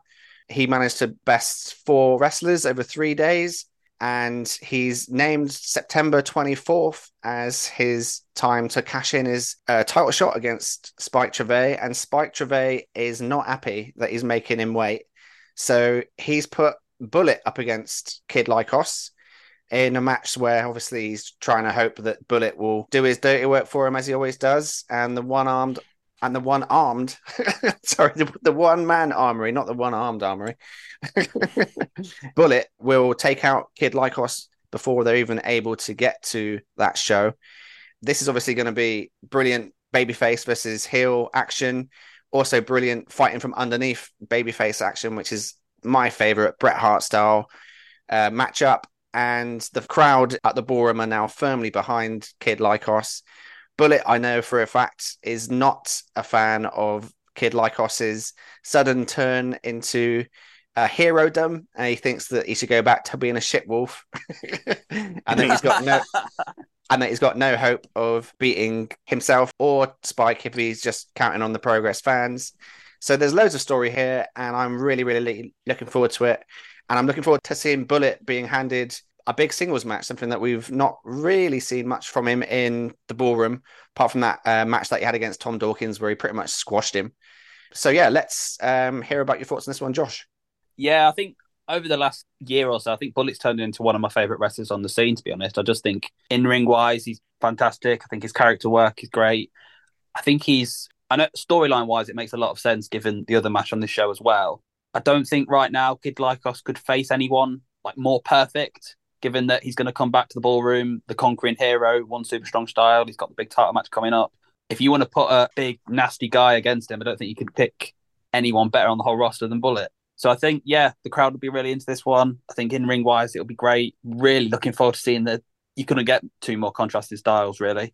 And I think Bullet's going to really enjoy himself beating up a shitty little wolf, as he calls it. Hopefully not too much, because I'd quite like Kid Lycos to win. But yeah, my prediction on this one is that Kid Lycos wins, but he barely gets out. Yeah, it would make a lot of sense given the task that Spike Trivet has given Bullet for this match. Yeah. Callum? Completely agree with Josh and yourself. I haven't really seen much of Bullet up with his stuff in Progress. But then Kid Lycos, like we said, he did win the Super Strong Style. He should realistically get that chance against Spike Trivet in September. It is the roadblock that Lycos needs, but not. I can't see when it comes to September Lycos beating Spike Trivet. I think I'm not even too sure who's eventually going to take that title away from Spike. Yeah. And Sophia, I know that you probably don't quite understand this, but I promise you that organically somehow Kid Lycos has become the number 1 babyface in Progress, and people. I saw the Strong Style results. He's always had his big fans when he's teaming with Chris Brooks and stuff, and I like this. I like Lycos Jim. It's good that they're sort of very, this year it feels like they're trying to make it up to him for how they wrote him into the Jonathan Gresham Cara Noir stuff from before Strong Style over a year ago. That was an absolute mess. But I think yeah, it's cool that they're just elevating him. I also don't think he's beating Spike, and I have no idea who will beat Spike. I think Spike's gonna hold that title for a very long time. But I see this match being, Bullet's probably going to beat him up pretty bad, but I think the finish at least is going to be very decisively in Lykos's favor. And if they're smart, maybe the finish will set up what they're doing in the match in September as well. Like, maybe there's a new finisher or he uses something Spike does to kind of call him out. Nice. I like that idea. He also did manage to hit the Brainbuster on Big Damo on day one of Super Strongs to put him away, which is unreal. So if he does that on Bullet as well, fair play to that Wolf. Yeah. Next up is a match that is probably the indie dream match right now. Two wrestlers that are so buzzworthy. Nick Wayne versus Leon Slater. This match has happened in January, I believe, on pay-per-view in GCW. And in just those 8 months, their stars have raised dramatically. Their stocks have raised, and the match 8 months later is suddenly a marquee match. And it's one that I am absolutely buzzing for. Not too much that I can say about it beyond it's going to be blink and you miss it, flips, and I cannot wait. Josh? Yeah, I know this is a pretty big statement, but aside from the main event of All In, this might be the match I'm looking forward to the most all weekend. I saw Leon Slater wrestle just over a year ago in Sheffield. He wrestled Konosuke Takeshita, and the match was just as ridiculous as you can imagine. And Nick Wayne is, again, like you said, seems to be one of the buzz guys at the moment. We get to see him twice in the same day, which I can't believe, to be honest with you. But yeah, this match is going to be absolutely off the scale, and I absolutely can't wait for it. Who's your pick? I'm going to lean towards Leon, but again, neither result would surprise me. But I would like to think that the more progress-based wrestler would get the win here. Nice. Callum? I'd probably say Leon, but probably because he's got the history of progress. Nick Wayne's just the import, but it doesn't stop Nick Wayne. But Nick Wayne's still young. It doesn't stop him showing up. He can still say, "I don't know, if fuck the States, I'm going to the UK for like 2 years or something and make a namesake for himself." Yeah, you mentioned that they're still young, and I think combined that these two aren't even 40 yet. Wow. Well, let's see. They're only both 18. So crazy. Sophia, I'm assuming that this is one of the matches that. This is the match I'm most upset I'm missing. I think if you put this on the Rev Pro show, it's pretty much maybe only second from the top probably in terms of kind of interest or something. I think it's like a real exciting gem of a match on paper. I think Nick Wayne wins though, because I think he's already been kind of strongly booked in progress, against these other kind of young talent. Like, correct me if I'm wrong, but he went over Callan Newman in his debut, who's obviously another prominent young name. And since then, he's now had a very successful angle on AEW television. So I think Nick wins this one. But yeah, I mean, if this isn't the best match of the show, then something strange is happening in a good way, I suppose, that something is able to top this. My little fun moment that they could book here is obviously Leon Slater is having to zoom over from the Copper Box to be in this match after the Rev Pro show. And I can imagine doing a little nod to Darby Allin where he skateboards in. It's a ballroom, little booking moment. It's the ballroom conducive for skateboarding. Feels very angular. I'd quite like Man Like Del Boy to make a return to progress and take Leon Slater in the three-wheeled van up to the Rev Pro show. Yes. And next up, we've got ourselves Ricky Knight Jr. having his second battle against another junior on a card, and Ricky Knight Jr. is taking on Davey Boy Smith Jr., which is on Wembley weekend, a fabulous get from Progress, in my opinion. The nostalgia and sentimentality around Davey Boy Smith at Wembley Stadium and having booked Davey Boy Smith for the show is a bit of marketing genius, in my opinion. He's up against Ricky Knight Jr. here for the Progress Atlas title. Davey Boy Smith answered the open challenge, and this is obviously steeped in history as well. You've got the Knight family, one of the most prominent families in British wrestling, against the Smith Hart family, one of the most prominent families in Canadian/British wrestling as well. So the story's all there. The battle of two families, the battle of two big boys going at it for the Atlas title. I'm massively excited for this one. Haven't seen Davey Boy Smith Jr. wrestle since 2015 or something, maybe, when me and Shafi went to Cheltenham Civic Hall to go and watch him wrestle on the same bill as Hussein Liger and AJ Styles. It was a bit of a weird one. And yeah, just massively excited. What are your thoughts on it, Josh? Yeah, I think Davey Boy was the first thing that Progress announced this show way back when. Like you said, mate, I think it's great. Give him a big spot on this weekend. Hopefully, it's not the only time we've seen this weekend in some form. But yeah, as a match itself, I think Ricky Knight's kind of worked his way up to this Atlas title. I think he feels like he's got a bit of a point to prove. And I think if he can get the win here over such a big name on such an important weekend, I think that'll be great for him. And I kind of hope he does, really. I'm looking forward to see Davey Boy Smith wrestle. I don't think I've seen him wrestle live before. Can't say I've seen him wrestle properly since his time in New Japan. But yeah, really looking forward to this one. I think it should be great. Have you also seen that Progress have brought out the tracky tops that are in the style of British Bulldog and Bret Hart? I did see that, yeah. And as much as this weekend might be a rather expensive one for me, given I'm still not paid for my hotel until I get there on Friday, I might be tempted by this one at the merch stands, I'll be honest with you. Yeah, they do look great, don't they? Yeah. What are your thoughts on this one, Callum? I'd probably say Ricky Knight Jr. wins, but I can see Davey Boy living up the gimmick. So, like, it's been, 20... No, sorry, it's nearly, 30 years since... 31 years, yeah. 31 years. So, like, I can see him living up the gimmick, coming out in his dad's year. Like, Davey Boy's actually been on a pretty decent run over in MLW at the moment. He is the Opera Cup winner, so he'll get a shot against Alex Cade soon for the heavyweight title.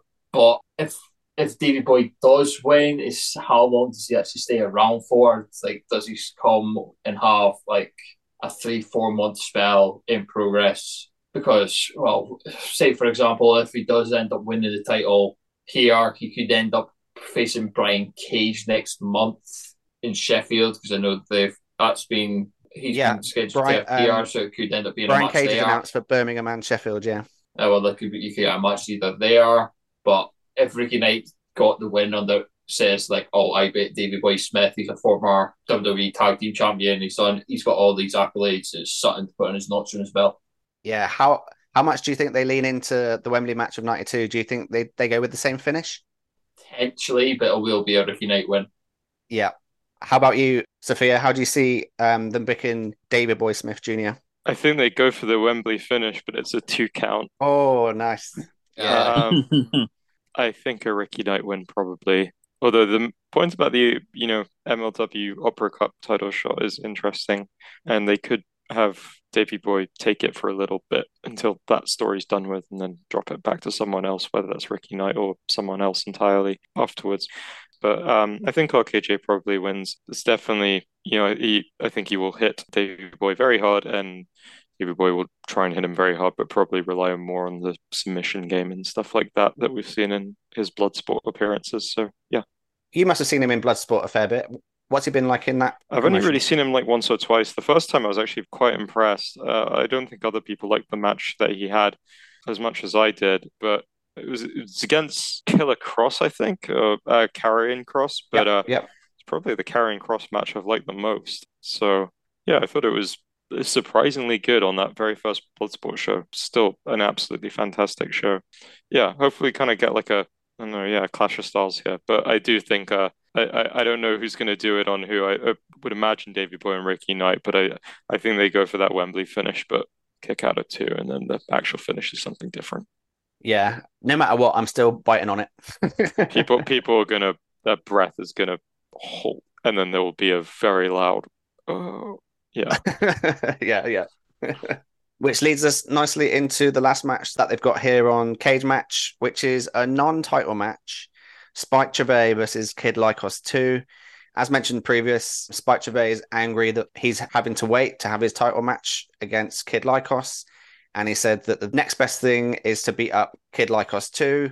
And he's warned that he doesn't know what horror is. And the fact that, of course, he's challenging Kid Lycos 2 when he knows full well that Kid Lycos 2 is a tag team specialist and has never won a singles match in Progress.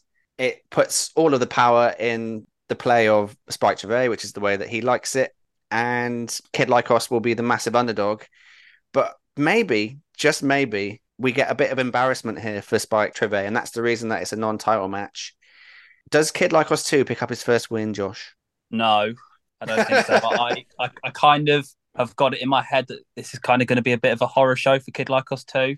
I'm kind of thinking to Wrestling Booking 101. You think of Undertaker, Ric Flair, the build to that. How did Undertaker get to Ric Flair? He beat up all Ric Flair's mates. He beat up his family. I could see Spike. I know Spike and Bullet are kind of a bit annoyed by Like Us. I could really see Spike taking it out on Kid Like Us 2 here. I could see the mask getting torn. I could see blood. I could see it being a real horror show in terms of could be a long night for Kid Like Us 2 here. And I think that'll be the way to kind of for Spike to get his own back after I think Kid Like Us will beat Bullet. And then I think later in the night, Spike will come out all angry. Maybe even have Bullet has to kind of prove himself again to Spike after losing maybe and kind of lay the beating on Kid Like Us 2. But yeah, I've got a feeling we're going to once again be leaving the ballroom chanting nasty things at Spike Trivet. Yeah, a horror show is kind of what Spike Trivet has promised. Is that how you see it going as well, Callum? Yeah, more likely it's going to end. It's going to be the end of the night where Spike's got the World Championship in one hand and he's got Lycos' mask in the other. Ooh. Yeah, that sounds like the sort of bastard thing that you do. And like all you've just got is Spike just standing on top of Lycos. Not even just on his chest, like getting the fake on. He's actually just literally standing on top of his head. Because it depends how far like Lycos goes with like the mask as the gimmick, blah blah blah. He's got to protect himself if he gets unmasked. There's you two coming up with absolutely savage ways that Kid Like Us 2 gets beaten up, and there's me thinking that he picked up his first win. I'm sorry. I've seen Spike. I saw what Spike did to the Black Swan trilogy and all the stuff they've had. Yeah, he's more than capable of being an absolutely nasty bastard. Absolutely. And to end this one, Sophia, do you have it as a Spike win here as well? Yeah, I guess the question is like, is it this savage beating that ends when Spike wants it to end and is very one-sided and decisive, or does Spike bite off a little more than he can chew and need to use a little bit of underhanded stuff to get out of there? And to be honest, that could go either way, but I don't think Kid Like Us 2 is that 0 is going on this Saturday. For singles, I don't know. Don't worry, Kid Like Us 2. I still will pick for you. Don't worry. We'll see you back that up in the pick'ems. Ross I will. Guy Jay Uso, by the way. Exactly. So that wraps up what is sure to be an absolutely stupendous weekend of wrestling in the UK. Of course, there's the AEW show as well, but there's going to be plenty of podcasts that do the previews for that show. So we'll leave that to those lot. And that wraps up episode 104 of the Wrestling Should Be Fun podcast with Sophia. Thanks so much for coming back onto the podcast. It's been a pleasure to have you on. No, thanks for having me. It's nice coming back on. I'll leave it to the regular listeners to guess what name I had before. Yeah, no, it's been really cool, and it's nice getting to talk about these big important shows on the biggest weekend for British wrestling in 30 years. So yeah, I'm looking forward to, maybe I might be around to do the wow, that was surely something episode, which I'm sure we'll be doing next week. But I'm really looking forward to hopefully seeing a whole bunch of you at some point over the weekend, even though there'll be a lot of people around. Yeah, absolutely looking forward to seeing you, Sophia. Is there anything that you wanted to plug? I'd say socials, but I'm sort of in between them due to the implosion of X. So if you are a lucky person who has Blue Sky, it's KV Sophia. Also, Discord is KV Sophia. So you can find me on either of those two. Fantastic stuff. And Callum, thanks so much for hopping on for your first proper Wrestling Should Be Fun episode. Have you had a nice time? Yeah, I've been trying to chase after your tail since I was on with the quiz, and it's fine to be back. Right. Just to kind of reference a point that we had there earlier in the show, LP will be facing the War Dogs for the Strong Openweight titles, and he's getting Hikuleo in his corner. Oh, cool. Ah, nice. And that's going to be it's not the Kobe show, it's one of the other. It's in Japan. Yeah, it's in Japan. It's not one of the Destruction. It's in the Destruction Tour. More sure of my pick that ELP and Shibata win. I guess ELP probably gets the pin on Kid, but we'll see. Do you want that as your plug, or did you want to plug something else too? Yeah, plug your socials. It's Cosby_PhD on literally everything. So most of the stuff is set to public now. So feel free. Fantastic stuff. And Josh, as always, thanks so much for your input, and glad to hear how excited you are for the shows that you're coming to, and looking forward to seeing you on the weekend. Yeah, I'm looking forward to seeing you all as well. I'm just thinking about the terrible possibilities of possibly losing 2, 3, 4 shot rounds in the space of one day, which absolutely both excites and terrifies me at the same time. Try not to think about it, mate. Can you imagine doing shot rounds at All In with all these tag matches? Oh my god. I'm really glad I don't drink. No, we just know London is going to be an absolute nightmare traffic-wise. Yeah. Yay! And of course, we are Wrestling Should Be Fun. You can find us at WSBFUN on Twitter, Wrestling Should Be Fun on TikTok, on Threads, on Instagram. And that is everything from us. Look after your mates and drink lots of water. See ya, pals. Wrestling should be fun, should be fun. Wrestling should be fun. Wrestling should be fun, should be fun. Wrestling should be fun.